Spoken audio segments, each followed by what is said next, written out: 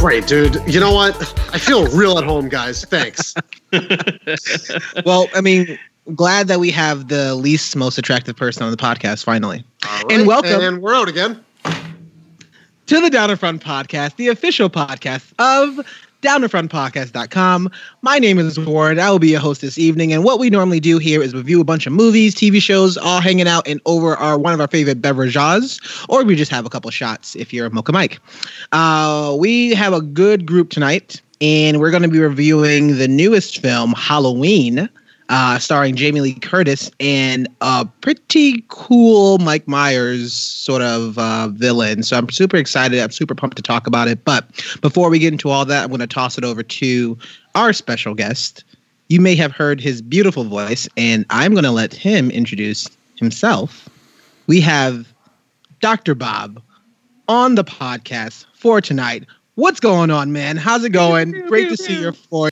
We haven't seen you since the Avengers podcast earlier this year, which was 5.5 hours long. So I do want to apologize that it was that long.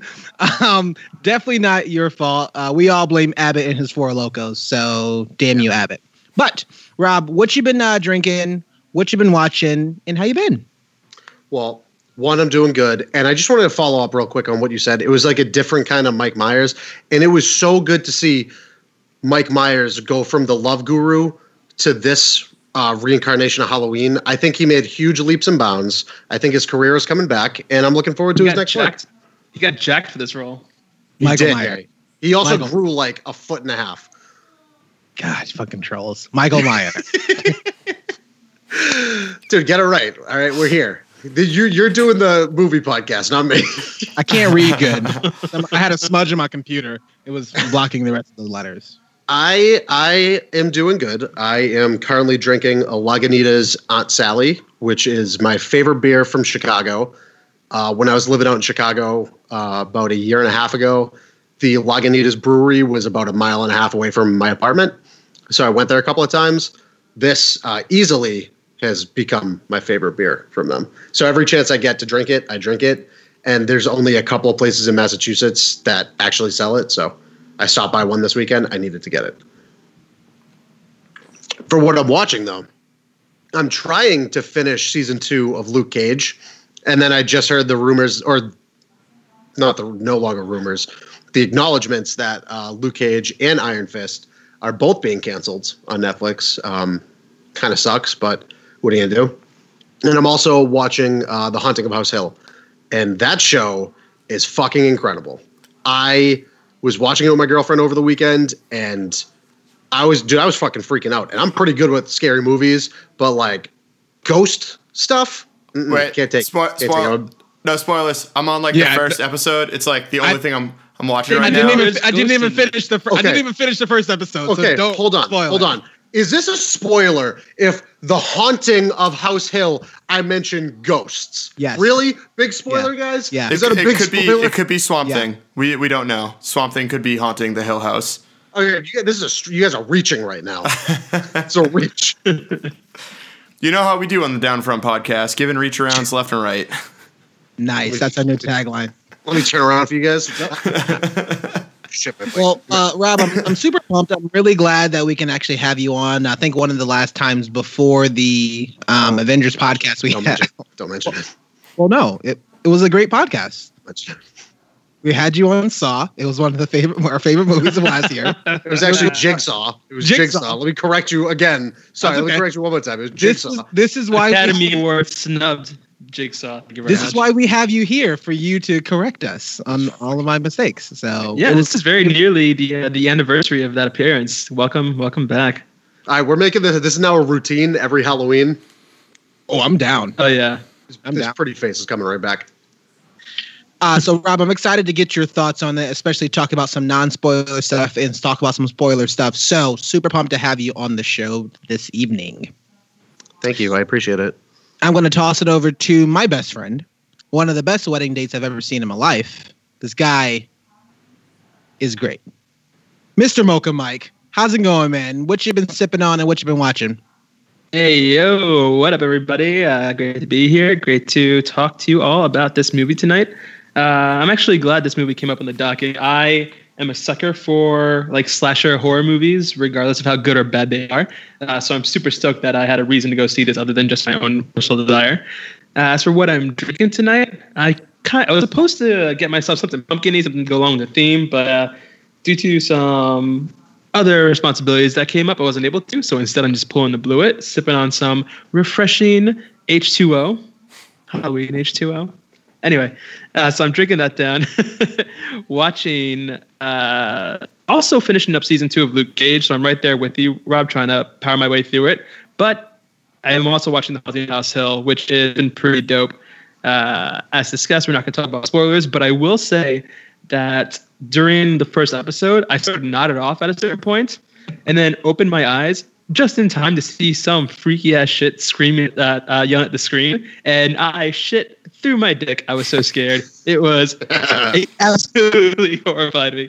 But the show has been pretty sick so far. So definitely check that out if you need some holiday spookiness on Netflix. Yeah, I'm super pumped to talk about more of that show because I'm assuming that Mike Blewett, the Shredder, has also been watching that. So, Mike Blewett, what's going on, man? What you been sipping on, and what else have you been watching? Yeah, I'm watching the same thing as you guys. I'm trying to get through Luke Cage, got to get through Iron Fist, and then Daredevil, which is hilarious. Like, haven't even got to the new one that came out. And I watched one episode of Haunting Hills of Houses. It was solid. Same thing. Like that whole phone call scene I was awake for, so I didn't really like lose it because I could kind of see it coming, but it was still scary as hell. More specifically, I'm watching the World Series right now. So if I lose concentration, I promise, perfectly sober, just, Steve Pearce got to do some stuff. As for what I'm watching, I did go topical on this one. It was out last year, and I didn't get it, so I figured this year might as well do it. I got a Troig's Master of Pumpkins. It is a pumpkin spice brewed ale. You're supposed to drink it in a chalice. I don't have a chalice, because that's not how I roll, but I have a Red Sox wine glass that I'm using instead, and he's pointing to the wine glass. Yeah, sorry. Exactly, we're not a visual thing. Yeah, so that's essentially a chalice. Yeah, exactly. It's a short wine glass too. It's like in between, So yeah, it's pretty solid. It's nice and heavy, which is good for a nice 50-degree day in Boston in the middle of, Blue, you've got approximately 8 days to finish off that pumpkin spice beer before you get relegated to basic bitch status. Yes. Oh no, see, I think I am a basic bitch. I'm drinking pumpkin spice beer, watching Haunting of Hill House. That is like every white girl is doing that right now. Legitimately right now as we speak. Yep. Do you have a cinnamon sugar rim? I don't, because I don't have cinnamon sugar. Oh, okay. I do, but it's not on my glass. Hey, yo. Woo! See you later. Ooh, salty and sweet. This is a family podcast, man. It is absolutely not. It's a family podcast for about 13 seconds, and then your mom leaves because one of us swears. Yeah. Yeah. That's okay. She's still a listener, so it's always great. Well, Shredder and Blewett, it's always great to have you on. It's great to see your face. Again, my name is Warren. Sadly enough, the only other thing I've been watching has been the baseball. I've been watching football. I started the Haunting of Hill House, but I actually fell asleep because I was exhausted that night. So I'm really excited to actually kind of finish that up, or at least kind of be, continue with that. So I'm kind of a bummer, but I have been winning fantasy football, so that's awesome. Right? Okay. What I'm barely. 18 points is not barely. What I'm drinking right now is Jameson. This seems super fucking specific. Is it? Well, I'm drinking Jameson. Very pointed. And I'm drinking ginger ale lemonade. Have you guys had this before? Nah. It's a weird mix. It's quite nice though. It's nice. Did you make it yourself? No, but because that would have been really good for me to make this graphic. But no, I did not. I'm not sure the audience listening at home can see this graphic you're talking about. I'll post it in the show notes. I will. I'll put it in. Hopefully we don't get sued. That'd be great. Yeah, but so that's what I've been drinking and that's what I've been watching. So I'm pumped. So let's get into it a little bit. Before we start getting into the movie, I'm going to toss it over to a brand new section that we just started, and I'm going to have the marvelous Mocha Mike, who see what I did there, introduced it. Mike? So we, through a stroke of pure and unadulterated originality, have decided to start a segment we like to call Send a Sip. Thanks to inspiration from our alcoholic friend Warren, who was always sending sips left and right, where we just want to, before we take off, shout out some of the people or things in our life that got us feeling good, and we want to send a sip or share some liquid love with. So I'll start off. I'm actually going to send this sip, as much as I don't want to Mr. Warren Jackson. He invited me to be his date to a wedding this weekend, which was kind of weird, but it wound up being an open bar, so I got to sit on some Bullet whiskey and a whole bunch of cocktail shrimp for the whole night. So thanks for that. Sip sending your way. Those crab cakes were delicious. So it was going to be on me, and so I will officially send my sip. Usually I would give it up to you, Mocha, but you just gave it to me, and it'd be weird. I'm going to send a sip to Rob for being here again on arguably, and I know this is sad, but you have now been on more episodes than some of the original cast members of the Down in Front podcast. So thanks to you. That was brought up last time as well. Well, yeah, I know, but now it's even one. It's one more than that. So it's not. But you're almost close to a cast member, but you're just not quite cool enough yet. So thank you so much, Rob, for being here. Oh, thank you. Am I supposed to direct this at somebody? Not anybody here. Not a thing. Anybody here at all. Because I was gonna say, I feel like Blewit's a little left out. A little fucked up, guys. So instead of directing it straight at Blewit, I'm gonna direct it at everybody. Thanks for having me back on, guys. Halloween, it was a movie. We saw it, and we're going to talk about it right here, coming up next. So much enthusiasm. And I just want to say, I would like to congratulate you guys on coming up with this brilliant idea for a segment, all on your own. I think it's great. I think you guys are doing great things. I think you get a lot of original ideas flowing around in all your heads, and you're just picking them apart, left and right. Like, boom! Oh, never heard of this one before. Let's throw it in the mix. Thanks, I like man. it. I like it. Shout out to Down in Front, the #1 shitty podcast on Spotify. Wow. Podcast war. #podcast war. Blewit, what you got? I'm going to send a sip to Jesse Rand because he can stab me in the backside any day. Yikes. We're just going to bookend these things with Jesse Rand comments that he still hasn't listened to, any of them at all. Maybe We're going to compile them all one day. Even I listen to them. I listen to all the ones that I've seen and are interested in. Like Venom, I listened to Venom actually this morning. Yeah. But then you guys always review movies that I haven't seen yet, and I'm like, damn. All right, fuck you guys, delete. Well, but you downloaded it, right? Yeah, we downloaded it. I downloaded it. That's Rob, I hope you're downloading our podcast illegally. Just like... so you guys don't get the numbers for it? Kid's going to Pirate Bay, just like, Down in Front podcast. Boom. I re-downloaded LimeWire just to get not even LimeWire Pro, just the regular LimeWire is great. Oh, who the hell paid for LimeWire Pro? Would you just download LimeWire Pro from LimeWire, right? It's like, I'm sure a bunch of people legit paid for that. It's like that conundrum when you buy a 3D printer to print a 3D printer and return the first 3D printer. That's so smart. Honestly, I didn't even think about that. That's mad funny. Tell Dom we got his business numbered. Yeah. 4 months going down. I'm pumped. I'm super pumped to actually talk about this movie. We're going to get into the spoiler section. So if you haven't seen Halloween yet, I'd say stop the recording. Definitely go check it out. I think, especially for right now, there's not a lot of good stuff in theaters that has come out that's new within the past week. There's still some good stuff from before that we talked about. Stars Born, we talked about Venom. We talked about First Man a little bit. So there's definitely some good movies that's out. And there's probably going to be, hopefully, maybe one or two good things coming out this weekend. But if you still want to get like a classics or a horror film, definitely go check it out before it leaves theaters. So we're going to give a break, and we will see you soon for a full spoiler section of Halloween. Dude, Venom was not that bad, okay?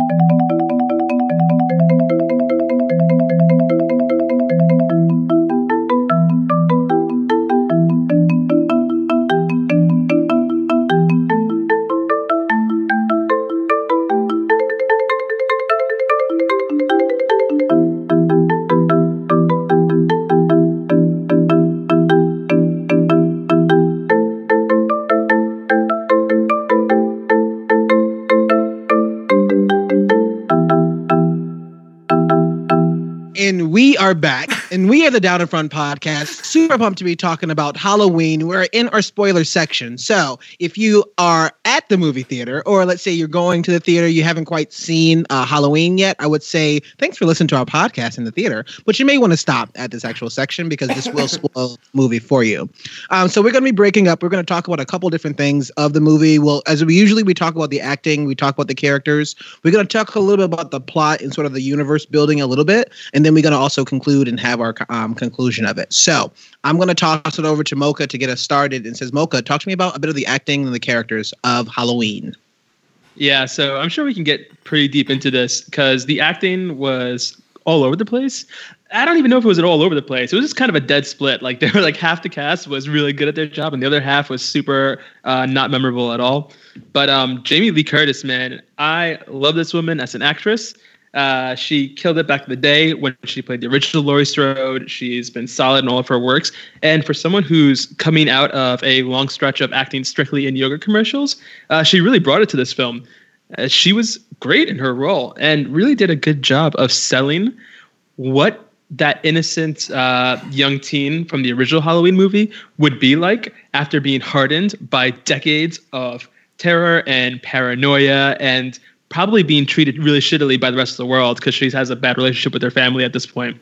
There was almost like a leathered feeling to her personality, and it was just really cool to feel that to see that come out in the interacting.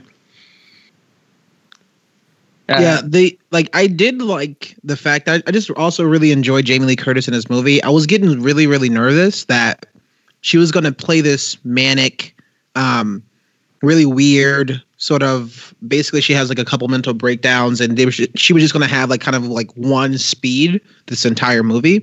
But then, you know, looking at the part where she actually goes to dinner and she goes down and she chugs the wine and she's clearly like a broken human being. Like this has affected her psychologically for so many years.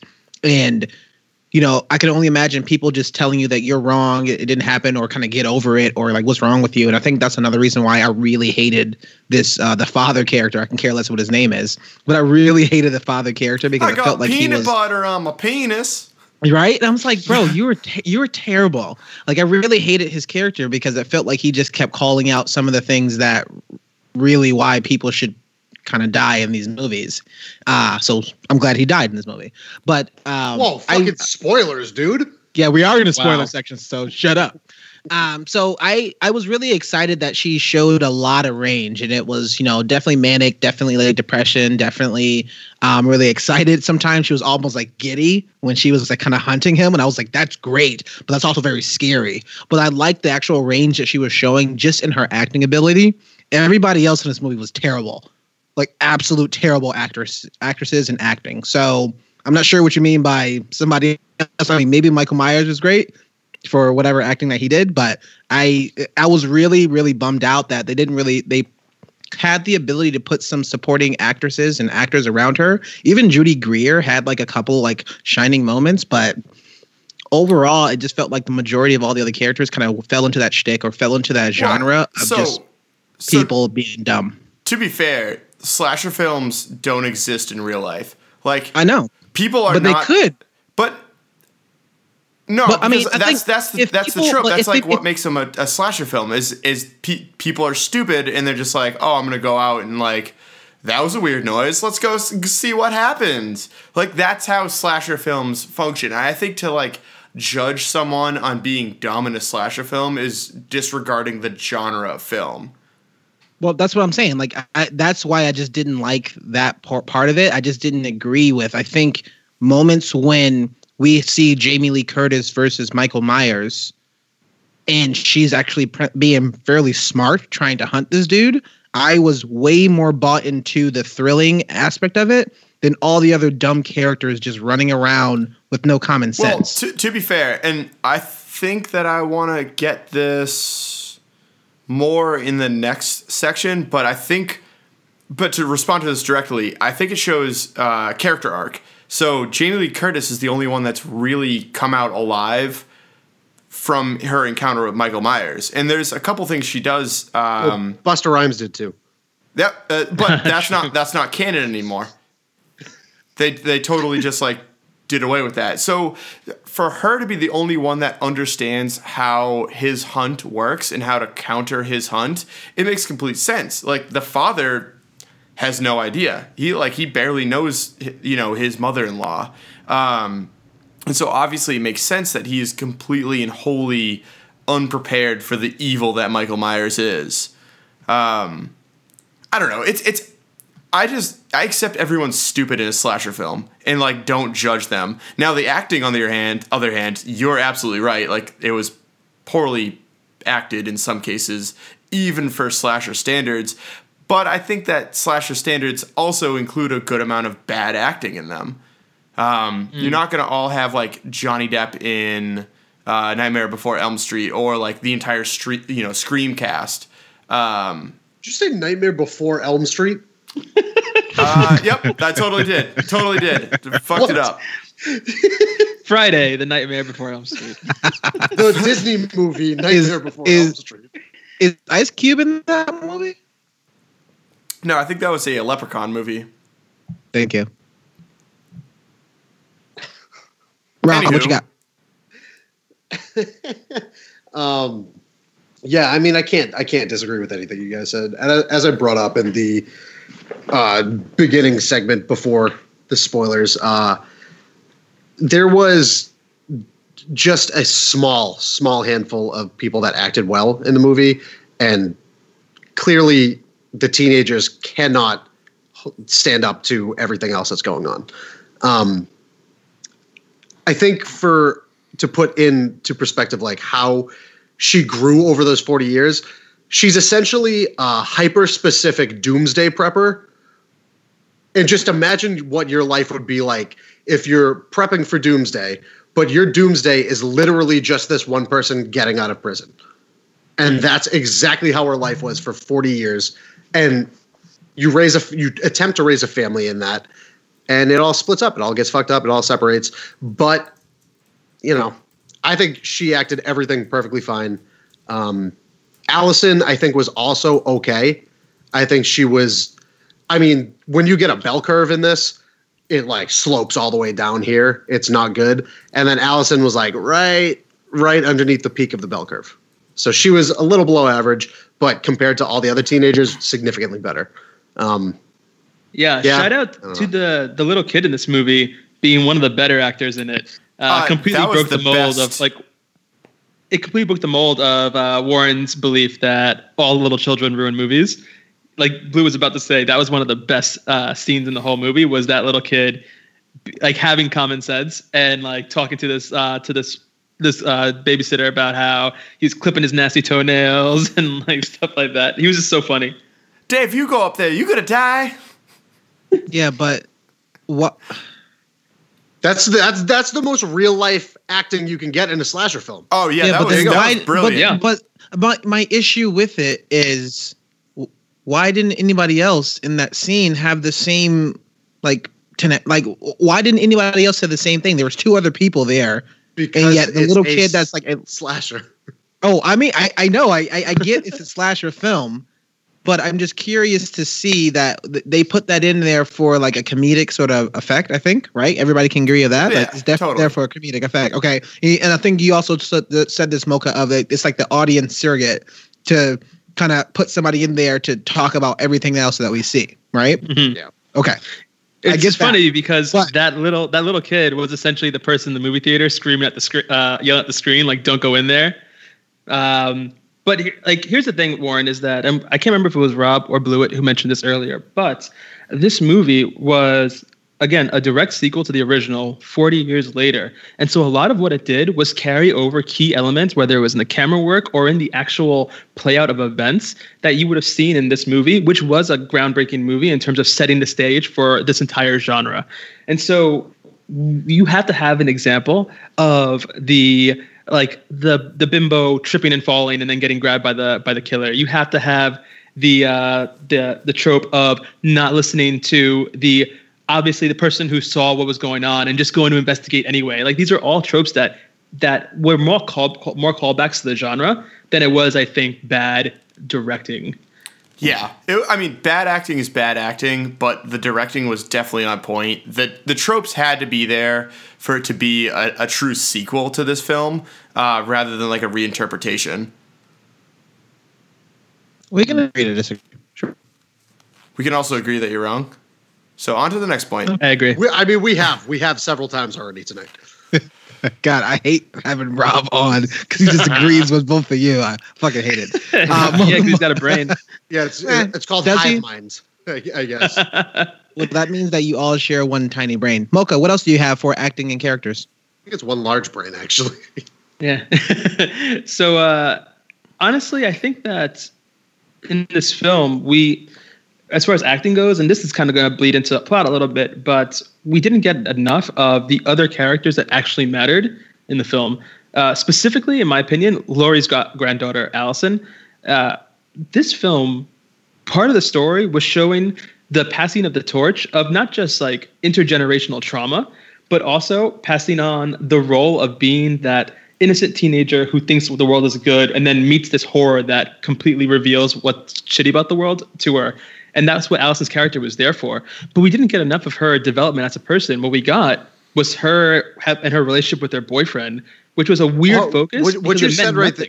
Can I just chime in for 1 second? What you said right there is a perfect example of the generational gap between what she experienced, what Jamie Lee Curtis experiences, and then in that 40-year time frame, her daughter never experienced anything like that. So where you even get the line from her, "The world is good, Mom. Not everything's a scary place," or some shit like that. And then it gets to her granddaughter, like you were saying, passing the torch past her daughter onto her granddaughter, where Michael Myers now breaks out of jail. Here it is. Welcome to all of this. Yeah, absolutely. And so I wanted to get more out of that character. Like, why did we get to focus so much on her boyfriend seeming like a good guy and then turning out to be shitty? Because none of that actually mattered for the climax of the film, other than having a reason for her phone to get thrown into pudding, which you could have taken that phone out of the picture in literally any ways and cut out all of that boyfriend screen time for more Allison development. You read my notes, didn't you? Because that was literally verbatim what I wrote down. No, actually, I didn't. I'm just looking at my notes. Yeah. So the first time I saw the boyfriend, I was like, he is going to be the first character that we know who is going to die. And he didn't. That's like that is the biggest plot twist I've ever seen. Like, that dude was the clear 80s douchebag character, and he lived through the whole thing? That's unbelievable. He didn't even show up in the second half. Yeah. Hold on. We're going to call it right now. He died off screen.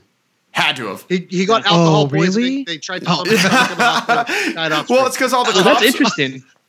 All the Because cops this and actually brings EMS up services were going to what's it called? Like the murder victims. So he just got alcohol poisoning and fell down, and no EMS was around to like revive him, and he just died at the school. Dude drowned in his liquor and pudding filled vomit. But here's an actually trope that they didn't follow through with this movie for. In so many late 70s horror movies, one of the things that immediately leads to you being marked for murder is sexual deviancy. We want to talk about like Friday the 13th movies, where every movie has like two teenagers banging who get stabbed. And that was that character for this movie. He was the, quote unquote sexual deviant. He was the one who was like making moves on this other girl, broke the innocent Allison's heart. And while that wasn't a straight up sex scene, obviously, it's still in line with that. And so as soon as that happened, he should have immediately been marked for death if you want to stick with the tropes that this genre has. I think they almost forgot about him. Like, they literally just like made the movie and got midway through, and they're just like kind of like literally just forgot to write lines for him and keep him in the movie. And then like at the end, they're like, oh shit, I guess that was unresolved. It was a weird split right down the middle too. Because I want the whole to see first half. It was all focused on them two, and then boom, split right down the middle. He's gone. Forget about all of them. Here we go, family. They're gonna have a super awkward reunion. Like half their class got killed, and then they're gonna have to go to high school the next day and be like, "Oh shit, you're still here." That's gonna be mad weird. Mocha, I thought they did a little bit of the sexual deviancy with the humping of it and the kissing and the making out of the two that like ended up dying. I thought it was a little quick, but you're absolutely right, Warren. It definitely wasn't as much as we have seen, at least in other movies in the past. Like literally people having sex and they're being naked and they die while they're naked. So I think they definitely did a little bit of it, and I think he kind of didn't want to go through that stereotype, or that not stereotype, but that what were you talking about? Like that trope. There we go. Yeah, he didn't want to do it through that trope again, so I think he kind of changed up a little bit of it and having a weird motorcycle scene of then the motorcycle falling down. That was weird, but I think he kind of abandoned that idea.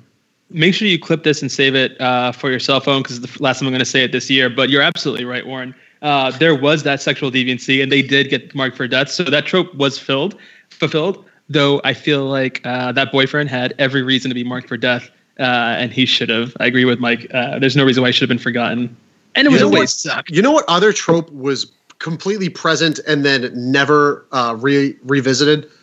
The fucking dance. How many horror slasher movies have you seen where people just die at the dance? All I needed was a quick cut of two people making out in the bathroom and him walking in and cutting both of their fucking heads clean off. Done. Check it off the list. We're good. Yeah, you could have even done it like they did at the gas station, where you show him in the mirror punching someone. Because you're right. I thought he was going to be at the dance because everyone's in costume. You literally can't tell who anyone is. It's like have him show up and walk around a little while. That's it. Just show me that. Yeah. I do like the trope of him speed walking and teleporting everywhere. It was great. I thought that was kind of funny. I'm glad you actually brought up the fight in the the mechanics place, because first of all, I thought that was just some amazing camera work. One of the things that this movie did that previous Halloween movies didn't do was it gave us a lot of time with Mike Myers in the scene. Usually he's just in the background slowly walking after somebody, and he catches someone in the moment and then kills them. Whereas here we got to see him in the background of events doing his Michael Myers thing with everyone else oblivious, which I thought was cool.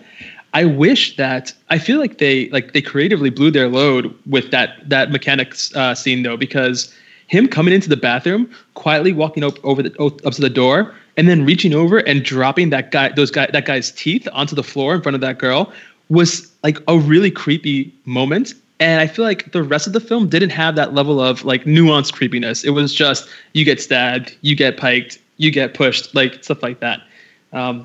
But yeah, that first scene was really good. To be fair, that is kind of a change of character for Michael Myers. Michael Myers isn't someone who messes with his victims. I agree with you. I like the scene because it was like super creepy and like it was poignant, but it was definitely a change of character for that particular person. I will say that's more of a Freddy Krueger vibe. Right. He's actually messing with it. Like Michael Myers just stabs things. That's his shtick. Him and Jason. Yeah. There's no real like thought behind it. Yeah. I enjoyed the visual horror of seeing the corpse of the mechanic with his face down on the table and his jaw completely ripped open. Like just that's a quick shot. That was just like beautiful stuff. They did do some great body, like just minimal body horror with it, where like you see 3 or 4 people with their neck completely snapped and just vertebrae poking out of their neck.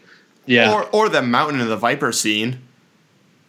Yeah. Where he gets his Yeah, that was cool. Yeah, you get some ground beef sandwich. Mocha, I will say I love that we spent so much time with Michael Myers and just didn't learn anything about him. I'm going to get a little bit more into this on the plot universe building, but like we were behind the mask for a decent amount of time, and we still don't know what makes this character tick. I think that this film needed to and was more of a character film rather than just like a pure slasher, especially in that second half when Jamie Lee Curtis's character like reappears. But we still don't know anything about the villain. Like, there was no ending monologue of like, oh, this is why I do it. There's no explanation like from the psychiatrist, who, that was a decent twist. I didn't hate that one at all. There was no real backstory on who he is as a person, but we spent so much time. It really just drives how much of a maniac this person is, that they literally, there's nothing there. There's nothing that drives them except pure killing instinct. And I thought that was really cool. Well, I thought he did, at least, the psychiatrist did have a bit of a voiceover when he was driving, saying that he was curious of kind of examining and studying Michael Myers and getting him closer to, Jamie Lee Curtis, Laurie's character, because they were basically at that point kind of feeding off of each other. Like, her will to live is to try to kill him. At this, he was just going through and slowly trying to make his way back to her. This is what he said in the movie. I don't know if we can definitely kind of talk about if we see those kind of plot points and those elements of it, because it just felt like he was just killing for the sake of killing. But it definitely seemed like when he put her, like, he got back into their vicinity with both Laurie versus, Michael Myers, that battle was great. Well, Warren, I feel your desire there to have some more understanding about Mike Myers' motivations in the film, but there's 2 points about that I want to make. One is that this film was pretty clearly trying to avoid some of the missteps, or maybe even not missteps, but just things done by the other 10 sequels to Halloween that came before it. And one of the things that happened plot-wise, I think it was in the fourth Halloween movie, maybe the fifth, but we get the explanation that Mike Myers is driven by this like blood curse because Jamie Lee Curtis is actually his sister who was lost to adoption. And Mike Myers is driven by the notion that he needs to kill everyone in his family. And that's why he's obsessed with Jamie Lee Curtis, who herself doesn't know that she's related to him until she finds out later on. Oh, so my God. It's just like Mike Myers in Austin Powers, where Dr. Evil's his twin brother. It's exactly like that. You're right. Yeah, exactly. But there's that. And then there is also, oh God, what were we talking about? I think I completely lost my train of thought.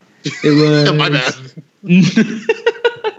No, you had something very important That's great. to say. Wait, okay, we're talking about giving the motivation and the reason. Oh, there we go.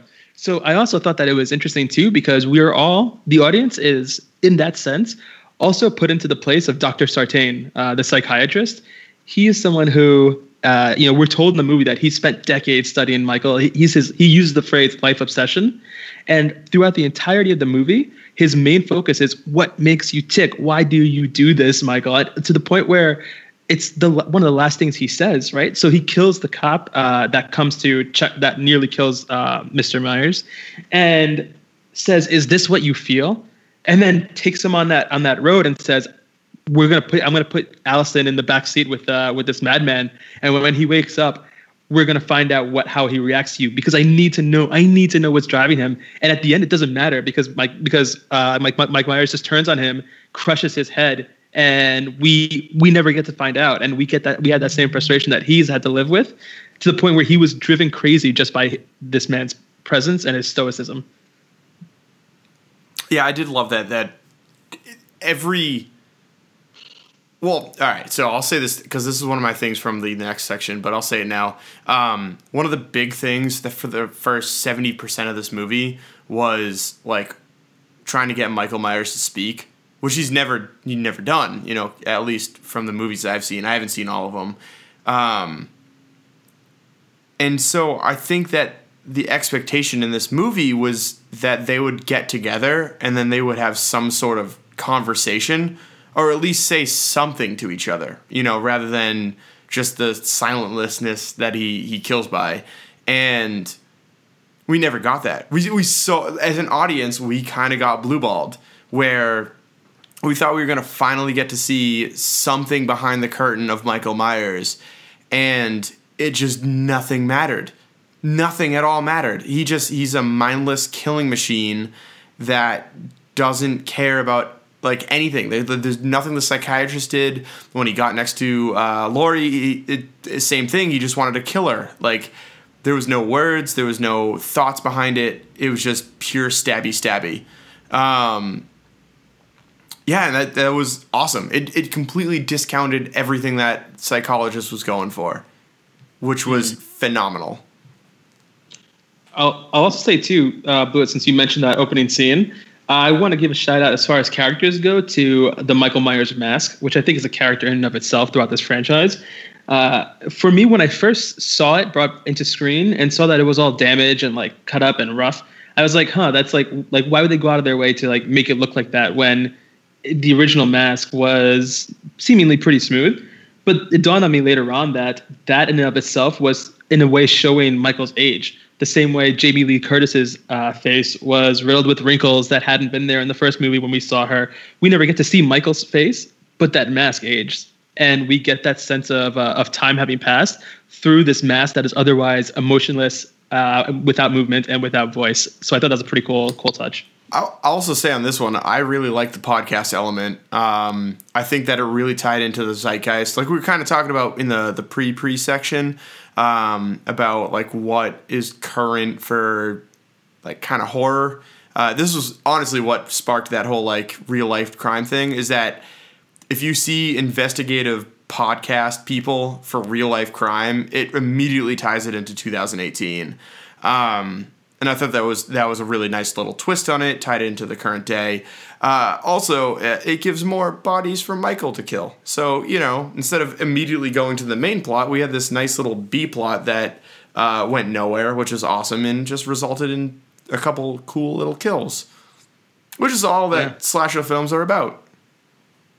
One last thing on Laurie Strode. I thought that the house kind of played into the same thing as the character. Like I thought they were kind of analogs to each other, where there was plenty of things that just kind of looked like a crazy lady who was like a doomsday prepper. But as soon as Michael entered the house, or entered her life earlier in the film, she went from this insane person to a completely calm, completely prepped for any event type person. And the same thing with the house. Like you saw the lights, and you're like, oh, whatever, that's just to illuminate that. But I like jumped out of my seat when she enabled that spike trap. They never referenced that earlier in the film. And to see that come out of place, and to see her final plan of like, yep, he is definitely going to break into the house, 100% going to get into my secret hidden lair, and I'm going to trap him in the lair because I know that he's going to get down there and then light his ass on fire. Like that, it went from a crazy every room was trapped. Yeah, every single room was trapped. Yep, it went from a crazy old lady to like a woman with 40 years of preparation on this. And I thought there was a nice little twist on it. Like for a movie that wasn't an M. Night Shyamalan type thing, it was a nice twist to see the crazy lady come out on top. Ish. I really loved that house. I love everything about it. And I think, one of the small things I do enjoy was when she was kind of going through hunting through the house for Michael, which I thought was also in itself pretty badass, because I feel like we haven't seen that, or at least I haven't seen that yet in a movie, of when somebody's trying to hunt and they're going through and clearing the rooms, and every time they're clearing it, she's closing the gate behind her, so nothing can kind of come back from her, and nothing can come like behind her. So I thought that was actually really, really cool. I really enjoyed that moment of it, but I also enjoyed the moment of kind of Judy Greer in the end, like I guess kind of baiting Michael into that, which I'm not sure if that was something that they had planned, because when we were seeing Judy Greer and Jamie Lee Curtis character, it felt like they had like a definitely a fractured relationship of how she was like being brought up. But did they plan for that moment at the end to bait them down there? I was like, oh, okay, yeah. I guess that works, but all right. Yeah, the implication was definitely that it was planned, because she talks about how that basement was her childhood, and we get short little flashback scenes where Laurie Strode was showing the young Judy Greer how to drop the shutters on the rooms, and showing her, like, helping her build things in the basement. So Laurie had that plan for a while, and her daughter was definitely raised with that plan in mind, which was also another nice tie-in to the whole intergenerational like trauma situation. Because when push came to shove, no matter how much she had turned her mother away, when the realization came that shit, she was right and we're all fucked, that training kicked in, and that's why she was able to why she intentionally lured Michael in to that area, got him with the gun, and ran back upstairs in order to help lock him in. Well, one thing, so I thought you meant they as in like the screenwriters, and I was like, well, they definitely planned it because they wrote it. Sorry, that was a little confusing, but I found that humorous. No, Logan, you're definitely right. I don't know if the line was definitely improvised, but the plan set in motion was completely and utterly like that was going to happen. Like we were talking about before, Jamie Lee Curtis prepared for Michael to break down every outside defense and get into her safe room, which I hated, by the way. The fact that the floor was wooden was stupid. I thought that when he picked up the poker, I thought he was going to poke the floorboard, rip it up, and then jump down. Like I've never seen a panic room that's not been metal on every single side. That was kind of a stupid design. that was a great design of a panic room. What are you talking about? She got to deal what she had to deal with. The roof was penetrable. All you had to do was take an axe and fucking rip the floorboards up. I think it was intentionally penetrable so that she could try to shoot his dick off, which she tried to do. She missed the shot, but I think it was just another option. Michael wouldn't have known that floor was penetrable. Just another way to kind of track him as he's walking above and shoot for that dick. Or it was all planned all along. Tinfoil caps one more time. guys, everyone. Tinfoil caps, please. Thank you. Those will do. Maybe this was planned ahead all along. Make it so the floor is wooden. They specifically shoot up through it on purpose to leave the cliffhanger at the end, where we're deep into the spoilers at this point. Where at the end, when they burn the house down and they zoom back into the panic room, he's not there anymore. Maybe he punched his fucking way out. Halloween reboot number 2 coming back for Allison. Yeah, apparently they signed for a sequel already. Yeah. There you go. He's Halloween 2, Electric Boogaloo. Yep. Yeah. I hope they actually call it like Halloween 3 coming back for Allison. That's a great name. At this point, they have to call it Halloween because they already have. They should just go with Halloweens, like the plural. Or it could be like Jig Halloween. No, shut up. Shut your mouth right now. Because when you want to reboot Saw, you just make it Jigsaw. Or Happy Halloween. That's not bad. It's just called Trick or Treat. That's not. No, I like Happy Halloween a little better. That's not a bad title. I would maybe go watch that movie. Huh? Reboot the franchise? Huh? Guys, you listening? One last thing on Laurie. I feel like I keep on just thinking of these things. Speaking of like her learning from past experiences, one thing I freaking loved during that room clearing scene she had was she had the 2-part to it where she saw like the closets that were closed, identified them as being possible hiding spots, opened the closets, and I have a huge problem with all of this. Finish, and then I am very angry that you brought this up. Interesting. So I love this because as soon as she identified there was nothing there, because this is like the trope where either the killer's in the closet and then the people don't clear the closet, so the killer comes out, which we saw literally earlier in the movie. The second part of that is that you get afraid of the closet, so you kind of go and gingerly look inside of the thing, and then the killer appears behind you and stabs you. So in that scene, Laurie, she pushed the doors open very quickly, and then immediately upon seeing no one was there, spun 180 degrees behind her and had her gun ready. Because she knew that, like, literally the 2 tropes of it, like, he's either here or he's going to be right behind me, and was prepared for both of those. And again, it goes to show, like, 40 years of preparation, 40 years of, like, learned experience from that one night. Is like, hey, this is how I clear a room, not for like some action movie Bruce Willis type film, but for a slasher film, this is how I clear a room. Sorry, Rob, go ahead. Yeah. So 40 years worth of preparation. maybe remove the doors from the closet in general. Maybe just don't have doors in your closet, because what does Michael Myers like to do? He likes to hide in fucking closets. If you don't have doors in your closets, what doors do you have to open to check? He's not going to hide behind those. Come on now, Jamie Lee Curtis. If you want to really be prepared, the first thing I would have done is taken those doors right off the hinges, threw them into a bonfire, and then I would have sat there and stared at it. He can't fuck with me anymore. So wait, you're not wrong. On. My argument for that is that that house was actually a home where she was raising her child. So she tried to keep it normal at first, but you're right. Once that child moved on and she no longer had anyone in that house, she should have doubled down on the strategy. I don't have any closets in my room. That's why you're not getting murdered, bro. Exactly. Go ahead, Michael Myers. Fucking try me. What's up? So wait, is Michael Myers just like a LGBTQ hero? Just constantly trying to escape the closet? Oh, God. I'm going to have to say... Shut the fuck up. We got to cut no. Terrible. Gonna have to you can label that one, is this gaysist? Das gaysist.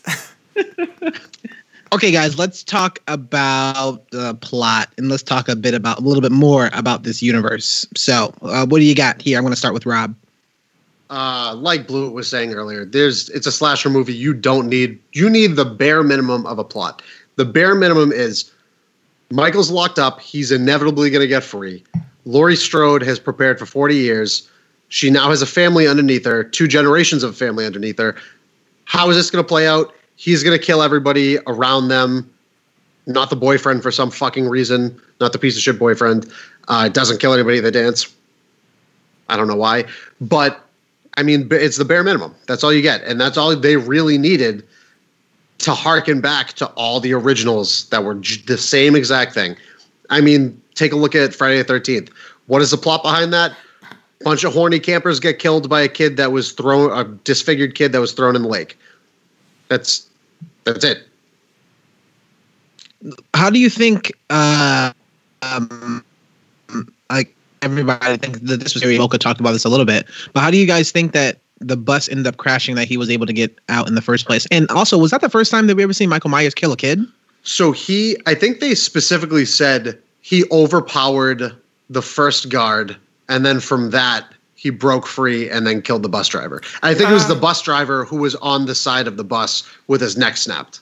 But I think the implication, because that we only heard that from the psychologist, I think the implication was that the psychologist was the one who killed him. Oh, yeah, possibly. Yeah, that's definitely a possibility. I think you go either way. Yeah, Warren, toss up, but... Warren, to answer your question about first time killing a kid, I guess it depends on what your definition of kid is, because the first Halloween movie, they're all like 16-year-olds. And I think that's fairly young, and possibly within the range of being called a kid. But he murders a lot of young people in that movie. So, but that kid was like no more than 9 or 10 years old, I think, in this movie. Right, which is why I said it depends on how you define kid. Yeah. Also, shout out to that kid, and this is something that the writing in this, like the writing this line, this scene between the kid and the father, and the father goes, "Oh, we're gonna go out hunting," and the kid goes, "Oh, I don't really do that. I'm missing dance practice." Shout out to that kid, and shout out to them to put that in that movie, because I'm like, oh, these characters have some substance. No, they just died. Okay, well, never mind. But thank you for putting that in. I thought that was cool. That was a weird thing about this movie. Not weird, but it was just interesting to me that there was comedy in this movie, and it was entirely focused on the youngest members of the cast. Both that scene in the car ride, like I was laughing when the kid was talking about missing dance practice, and also the little kid that was being babysat. I think that harkens back to Danny McBride being an executive producer on the film. Like, what do you screenplay writer? Oh, yeah, there you go. So he's known for all of his comedic routines, and I think it paid off in the end. I also read that he was a huge horror buff. So you put 2 and 2 together, this is what you get. I think you get 4, but God damn it! Shut up! Fuck! I hate laughing at this stupid joke. Rob's look is so disappointed right now. Well, it's wasted so much time. Mocha, what do you got about the plot and a bit more about this universe?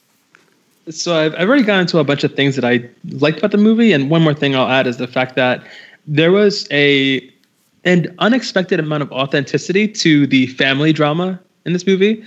Like, I thought that they actually did a pretty good job of showcasing what it might be like to deal with a family member who is seen by one side part of the family as being problematic, and what that could also be like from the other family members that want to have that experience of being with them.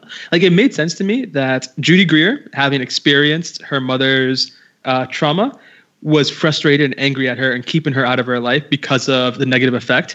And it makes even more sense that Judy Greer's daughter wanted to have a relationship with their grandmother and couldn't understand why her mom wouldn't just put aside whatever issue they had in order to have them be a family. Like, that's real stuff right there. And it was just surprisingly authentic for a movie that wasn't actually just like a family drama.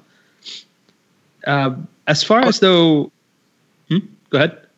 Yeah, I think even going on that though, how does the father fit into there? Like, do you think the father of Allison and Judy Greer's husband, do you think he was like coming to the defense of Judy Greer and how she was raised up? Because he was also very negative, very abrasive, very like aggressive to Laurie in this movie. And it was really easy for us as the audience to dislike this person. And I think when he showed up on screen, there was two people I really wanted to die. This random black cop with a cowboy hat on and that character. And so... Wait, what? Wait. I need an explanation here. Well, fucking Sheriff Clark over there. Honestly, I'm with Lauren on that one. I don't understand how anyone with a cowboy hat survived this film. I'm totally with you on that, Warren. Well, all right.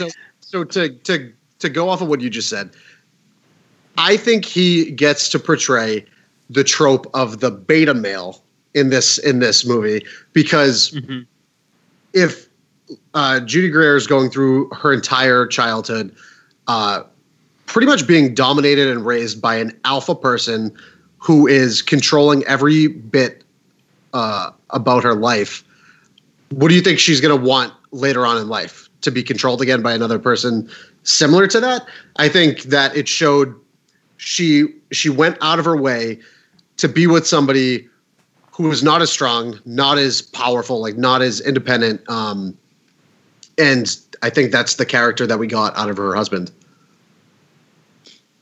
Yeah. He was also, literally just like he was fodder. Yeah. That's all he was. It was just fodder. Someone you had a vague emotional attachment to because he was the father of what 1B for main characters. What did you call Allison? 1B. And so you're supposed to feel something for her dad, but he's kind of an idiot. So who really cares? Could you explain this? We said 1B. So Jamie Lee Curtis is 1A, like the main character, and I would say, okay. 1B would be her granddaughter. Agree. Here's the thing about the father that really disappointed me. So early on in that movie, he says to Jamie Lee Curtis when she's talking about how someone could have gotten into the house because she left their doors unsecured. He says, "I can take care of my family. I know judo or MMA or something like that. It was some sort of martial arts." As soon as he said that, I became so excited because I was like, this motherfucker is going to try to fight Michael Myers and he is going to get literally split from taint to fucking top. And unfortunately, that didn't happen. He just got stabbed from behind. But I wish that this dude actually tried to take a stance and tried to fight. You know who did? Busta Rhymes tried to. And he survived? The podcast nerd tried to do that too with the tire iron. I was shocked on that. I was like, I was really rooting for that. He was going to lose, and I think he was trying to protect his friend to just attack and tell her to run, which of course she didn't run. But yeah, she's kind of dumb there. Yeah, I was actually really enjoyed that moment. I know we had talked about it before of a lot of done moments and a lot of these tropes, but I don't think is that a trope? Because I don't really watch a lot of horror films. Obviously, I think you can tell by now. But is that a trope to actually somebody to sacrifice himself and actually try to fight so that somebody else can escape? Yeah. Not the fact that the person who's being saved dies. I know that's an easy trope of wait, no. But at least somebody sacrificing themselves and trying to go kind of hand to hand to clearly that happens all the time. Yeah, that's typically your jock character, jock trope Yeah. that walks out and is like, "Oh no, guys, I'm the second string quarterback at the high school team. I'm gonna take care of this one." Yeah, And then he gets that's his what I fucking head ripped thought. off. That's what I thought was going to be the boyfriend. I thought the boyfriend was going to try and run Right. into the defense because usually it's that character, right? It's the Right. boyfriend of the female lead, and then he tries to pull some stuff. He's like usually like the third guy to go after the black dude and the slut chick is like the boyfriend who's like defending her. Warren, these are horror slasher tropes, okay? No. I was going to say no black people died in this film. You wanted the black cop to die. Oh, I wanted him to die. This dude was terrible. Listen. If there's any trope that I want to go ahead and make sure that they perpetuate, is that if a black dude is wearing a cowboy hat, that dude gotta go. I was gonna That's say the a different math right word, there. but I know we're a family podcast, so I'm gonna try to keep it PG-13. But Listen, that man. dude has to go. They were in Haddonfield, I believe, New Jersey for this film. There is no way in hell that there's a black cop walking around in a freaking cowboy hat. I don't care where you are. You are way too far away from any other place that would have that acceptable. I don't know why that character was in this film at all. All of his lines. The other thing I didn't like about the character, well, and I know we're not talking about characters anymore, but fuck this dude. And the other thing, all of his lines were just so. I don't even think it was like a trope. Maybe it was a trope. I don't know. I don't even know what trope means. But it just felt like it was so out of nowhere and like out of the blue. Like even opening up of, what do you think we're gonna do? Cancel Halloween. You're talking to the police chief who dealt with this horror 40 years ago, which, by the way, shout out to the police chief for running over Michael Myers. Thought that was fucking great. And I thought he was going to do a double tap on him and got fried. He essentially falls into the mayor trope, or like the police chief trope, where like take for instance Jaws. What happens? The mayor cannot close down the beaches. Like, it's tourist season, we can't close down the beaches, even though your sheriff is telling you it needs to happen. He is that character in this movie. Yeah. But we met the chief. We know the chief himself is out doing these things, and he clearly seems like a underling of the chief, yet he doesn't do anything to the movie. And it, I guess, felt like when he was introduced initially, there's going to be two cops going at it and like kind of trying to figure this sort of mystery out. Yeah. But it definitely felt like he was only in maybe 2.5 scenes and definitely wasn't supposed to be there as much as he was there. I don't know what his actual role was. Because I was conflicted on this. I didn't know if he was his superior, as in he was the actual police chief, or if he was like the mayor and he was making the straight to the police chief calls.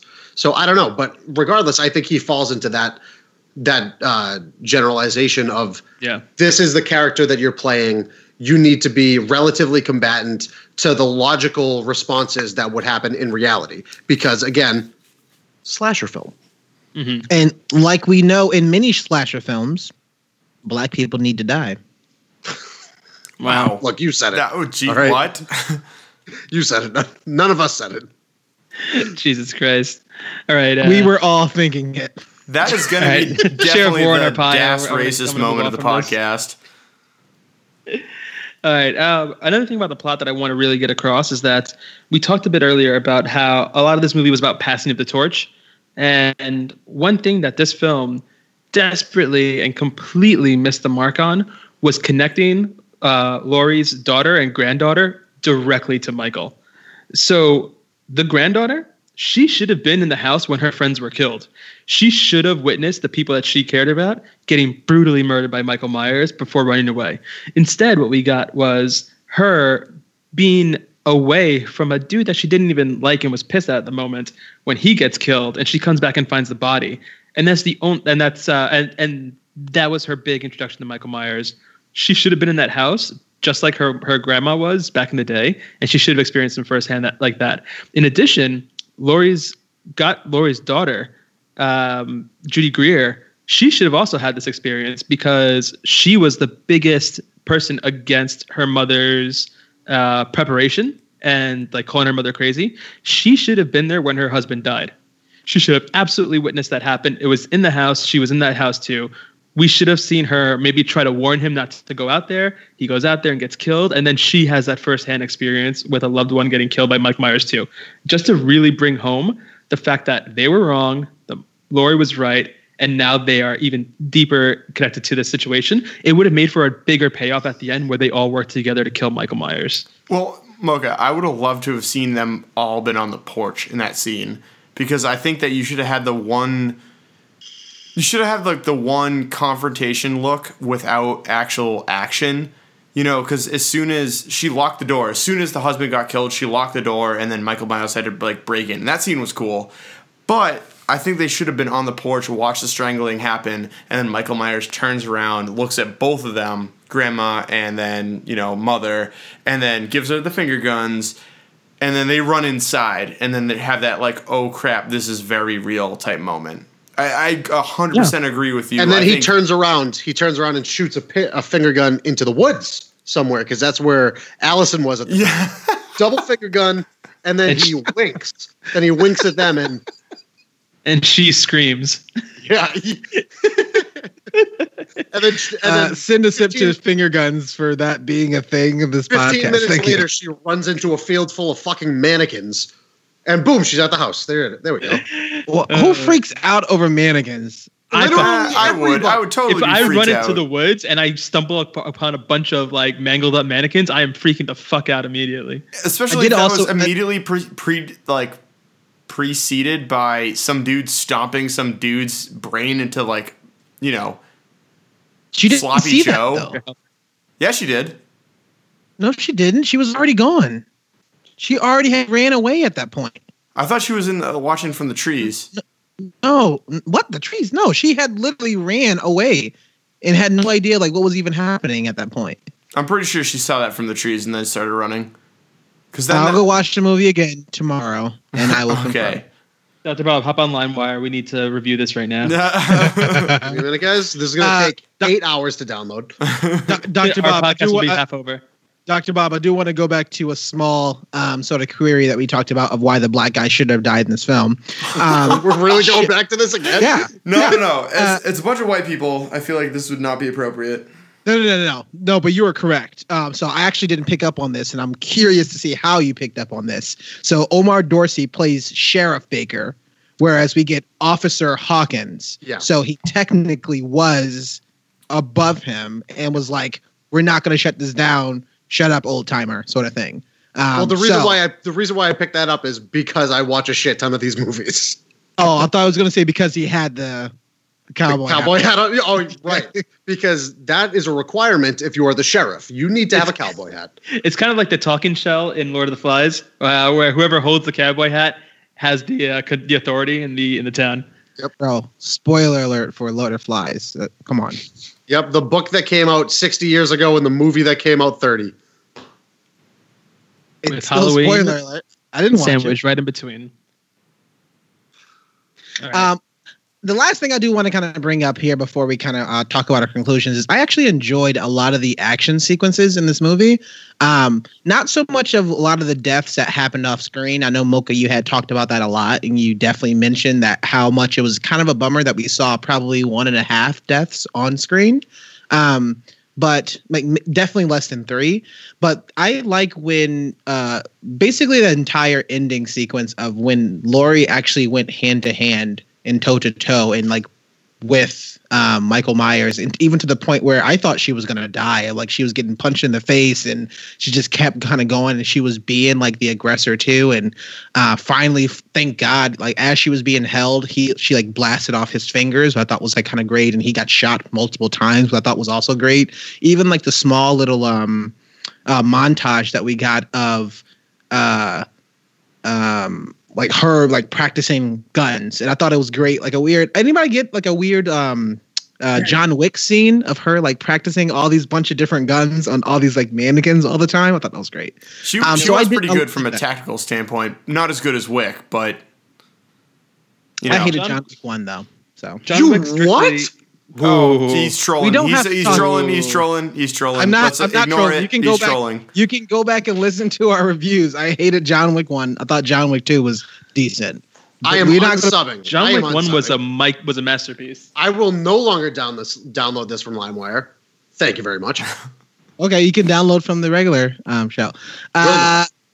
Rob and Mike, what do you guys have to say about the plot and any more about this universe?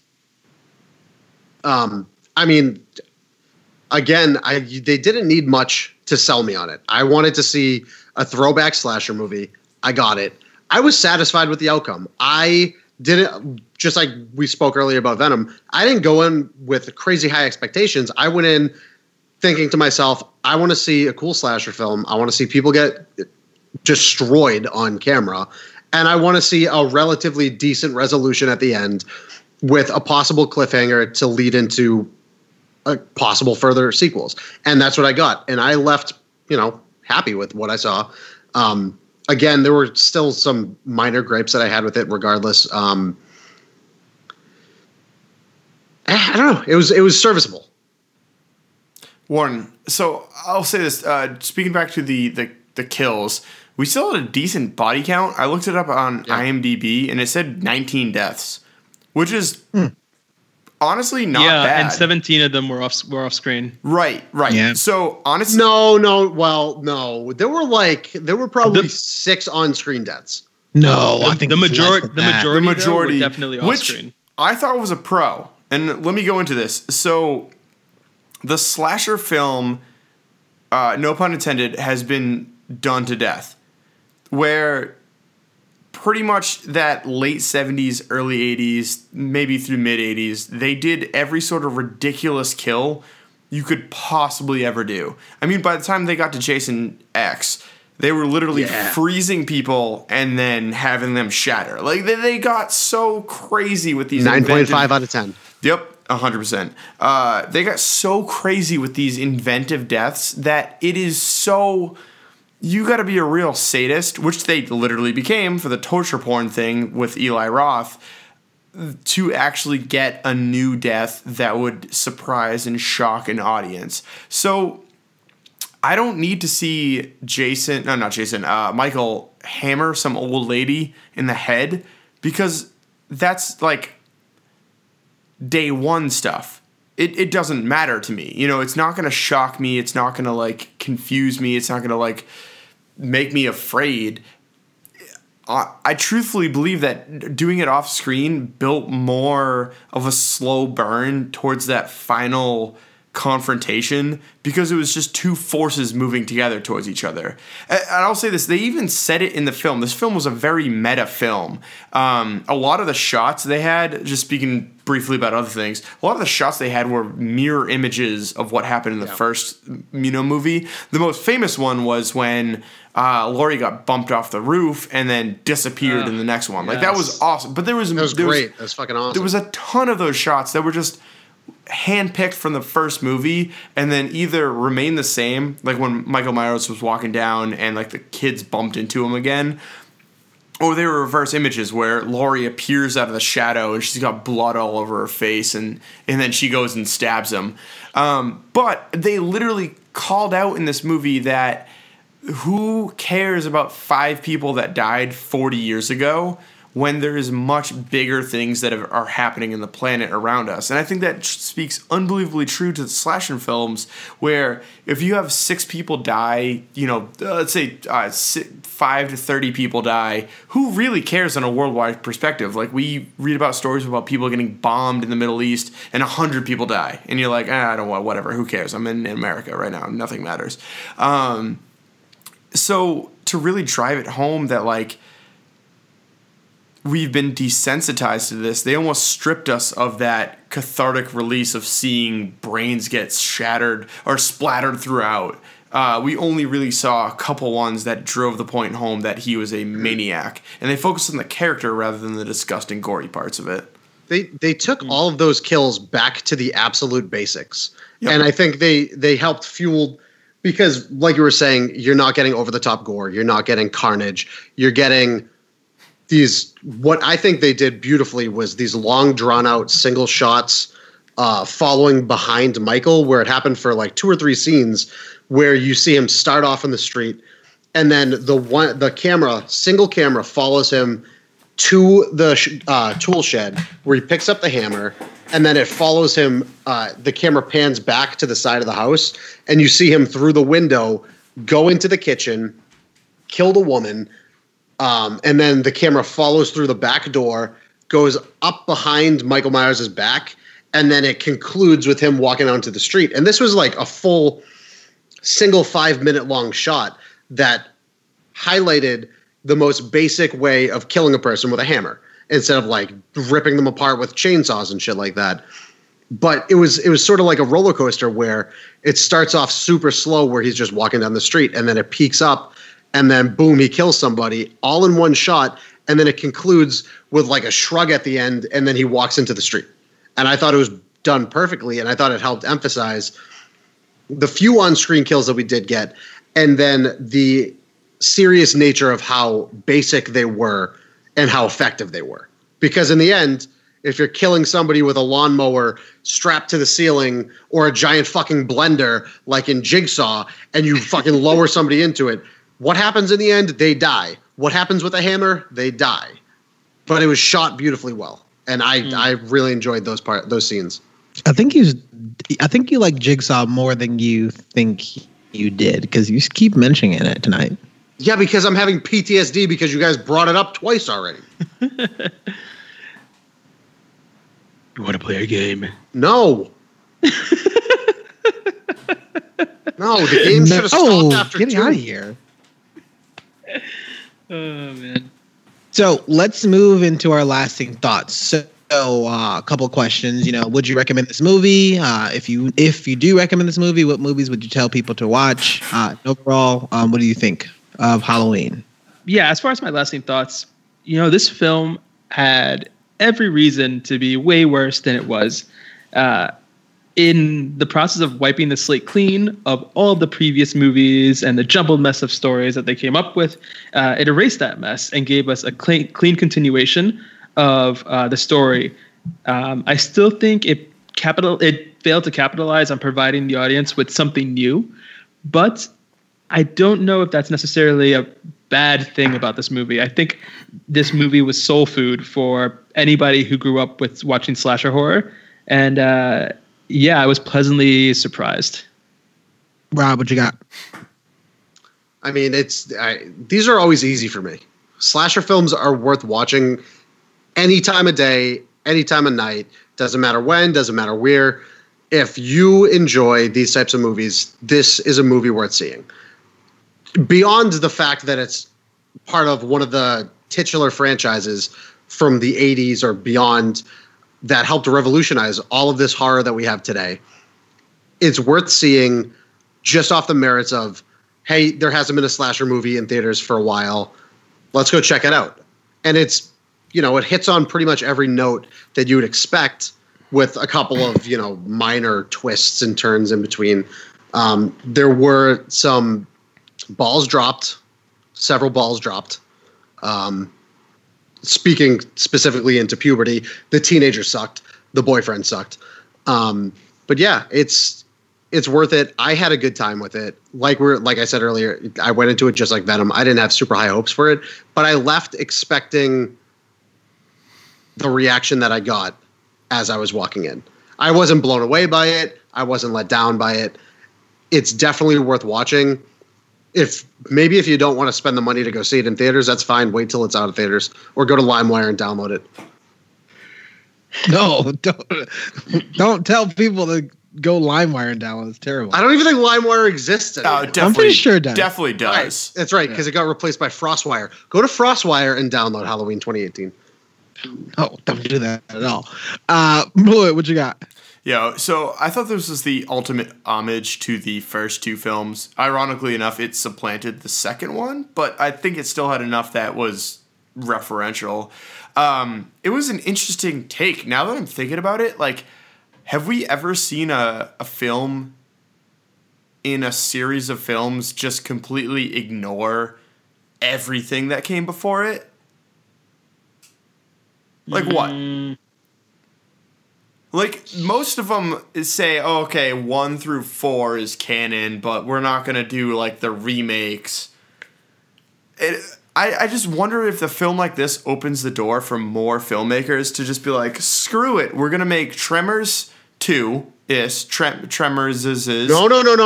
There are a direct line of sequence from Tremors 1 to Tremors 5. It all follows through. There are generations that go through with Tremors. What do you mean? No. But that's what I mean. Like, the only thing they didn't keep canon was the TV show, which, by the way, not bad.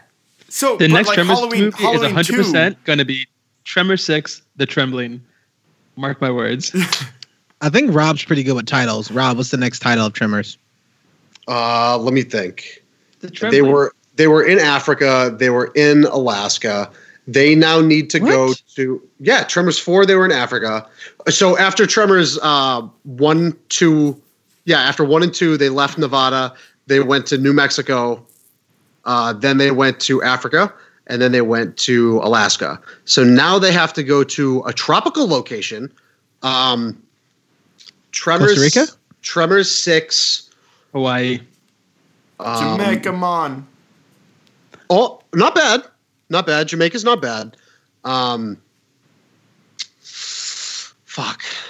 All right, we're gonna. This is gonna be a working title. Okay, I'm gonna come back to this, but it's gonna be in a tropical. I'm gonna call it now. Tropical location. Countercall. Warren. It's actually going to be back in time, and it's going to take place in the Central Asian steppes.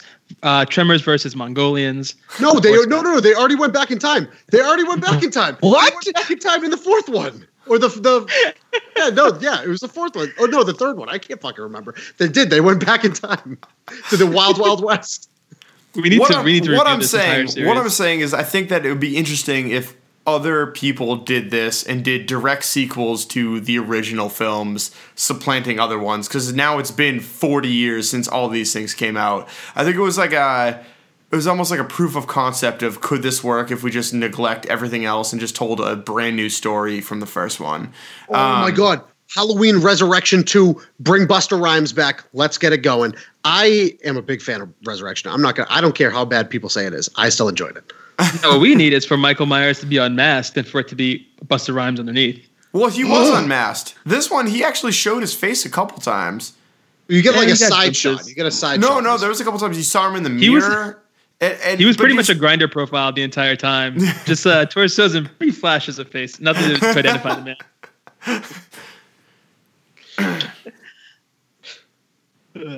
I'd say go see this movie. It was fine. Cool. I had a fun time in it. Especially the fact that I don't like horror genre. I don't like a lot of these silly tropes. I actually enjoyed this film a lot. I at least liked it. They kind of did some things a little bit different. I think Blewett mentioned this probably before, but I really like putting the camera on Michael Myers and make him feel like a victim. I thought that was actually pretty cool. We've probably seen it at some point in other movies, but I think this movie was definitely great, especially because we just recently reviewed Hellfest and how shitty that movie was. Please go save your money. No, I still haven't seen it yet. I want to see it. I know. I said, please go save your money. Yeah. Go to LimeWire, download FrostWire, and then go and actually. You should watch Bloodfest. It was created by Rooster Teeth. Ooh. This is like a shitty B movie, but it's worth seeing. It's pretty worth. It's pretty much. Hellfest is a shitty B movie that went out in theater, so I think you may enjoy it. Yeah. I will. I love those kind of movies. I don't know if you're gonna like this one though. Probably won't, but whatever. Yeah, I don't know. We'll see. Jigsaw. It is better than everything. Anything is better than Jigsaw. I don't know. Also, Blewett, I think one of the movies that kind of ignored the other ones, not necessarily saying that they weren't canon or not, but the most recent Pirates of the Caribbean sort of ignored all the other ones before it. So I thought it was kind of weird. So maybe that. No, that totally brought people back. I mean, I remember only about a third of it. No. The most recent Pirates of the Caribbean didn't bring anybody back. Yes, it did. Except Jack and Orlando Bloom was in it. He was like the halfway surprise. Maybe I was too drunk on that movie. Yeah. I was wasted for about 90% of it, but I do remember Orlando Bloom coming back.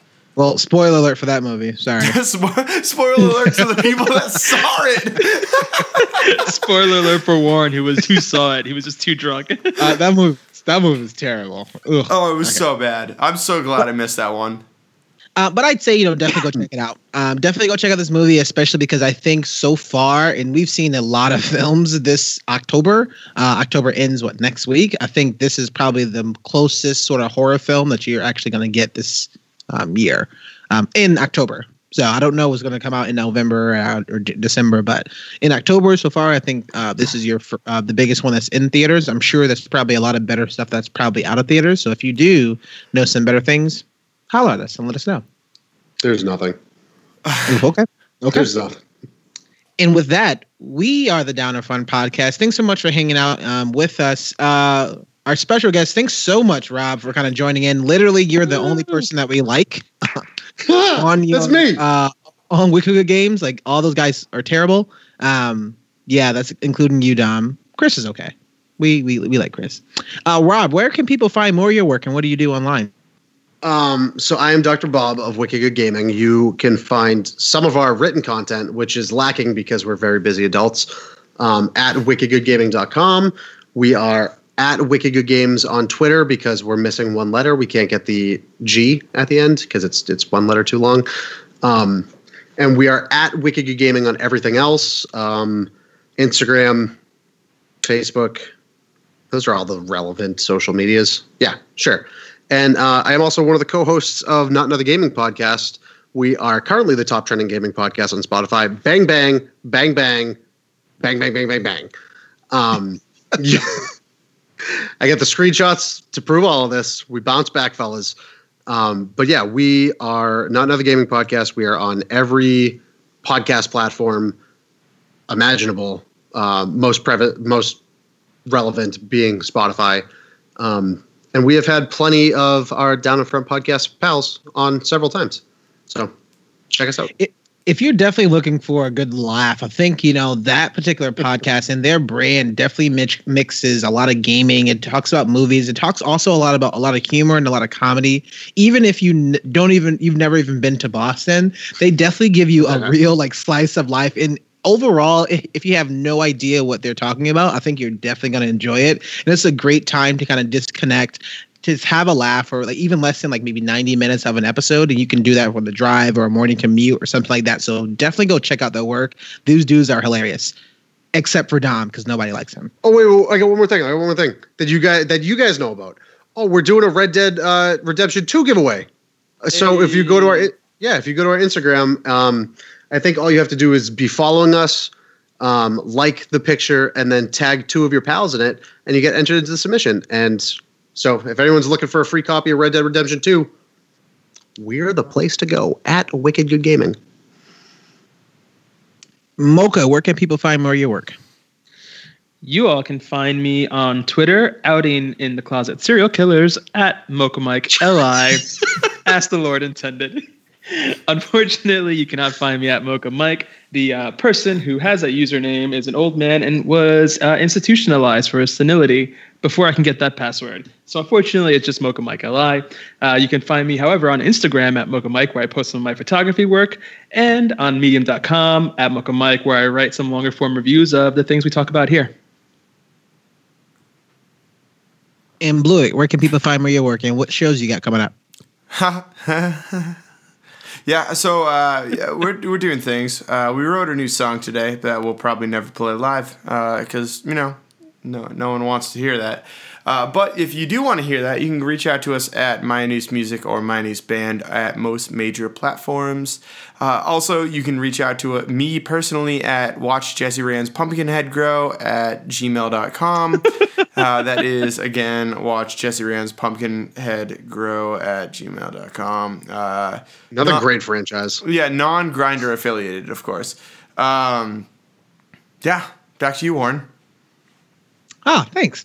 And you can find more of our work, so definitely check us out on our website, downinfrontpodcast.com. We're going to have a lot of different sort of video teasers. We have our Twitter. We're going to be actually doing a revamping of that site, so definitely kind of check out and take a look for that. We're also going to be on the major platforms, so Twitter, Instagram, anything that we're going to be there. Twitter, we're at _DAFP. On Instagram, we are Down in Front Podcast. On Facebook, we're facebook.com/Down in Front Podcast.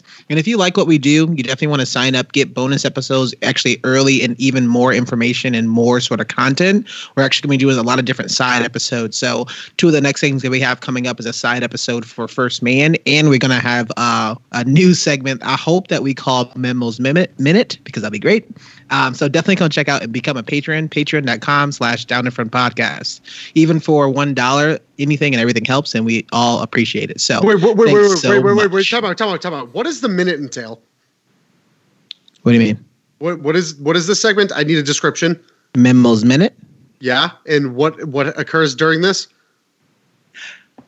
Oh, I see what's going on here. It does not involve recounting the latest movie news in a minute's time. It's just our friend Guillermo just getting off his thoughts in 1 minute's time. Oh, do you? Okay, Oh, okay. no. You don't, Oh, it's not your. All right, you guys scared me for a second. No, there. it's not your thing. Oh, it's not Dr. Bob's Did You Finish? No, but that's not a bad idea. What do you mean? Stop taking notes. Excuse me while I write on this paper for a little bit. Thanks to everybody so much. Our next review, I actually don't know how to pronounce this movie. So Mocha, maybe you can help me out. We're watching Boo 3, A Medea Halloween. Renee Zellweger? Zellweger? No, we will be reviewing Suspiria. Oh, Suspiria. Ooh. Oh, yeah, that looks interesting. I haven't seen the trailer, so I have no idea what that movie is. Spoilers. It's a movie. Oh, wow, spoilers. Thanks everybody so much, and enjoy the night. Goodbye. Cool. Bye. The real monsters are in Congress. Vote, assholes. Jesus.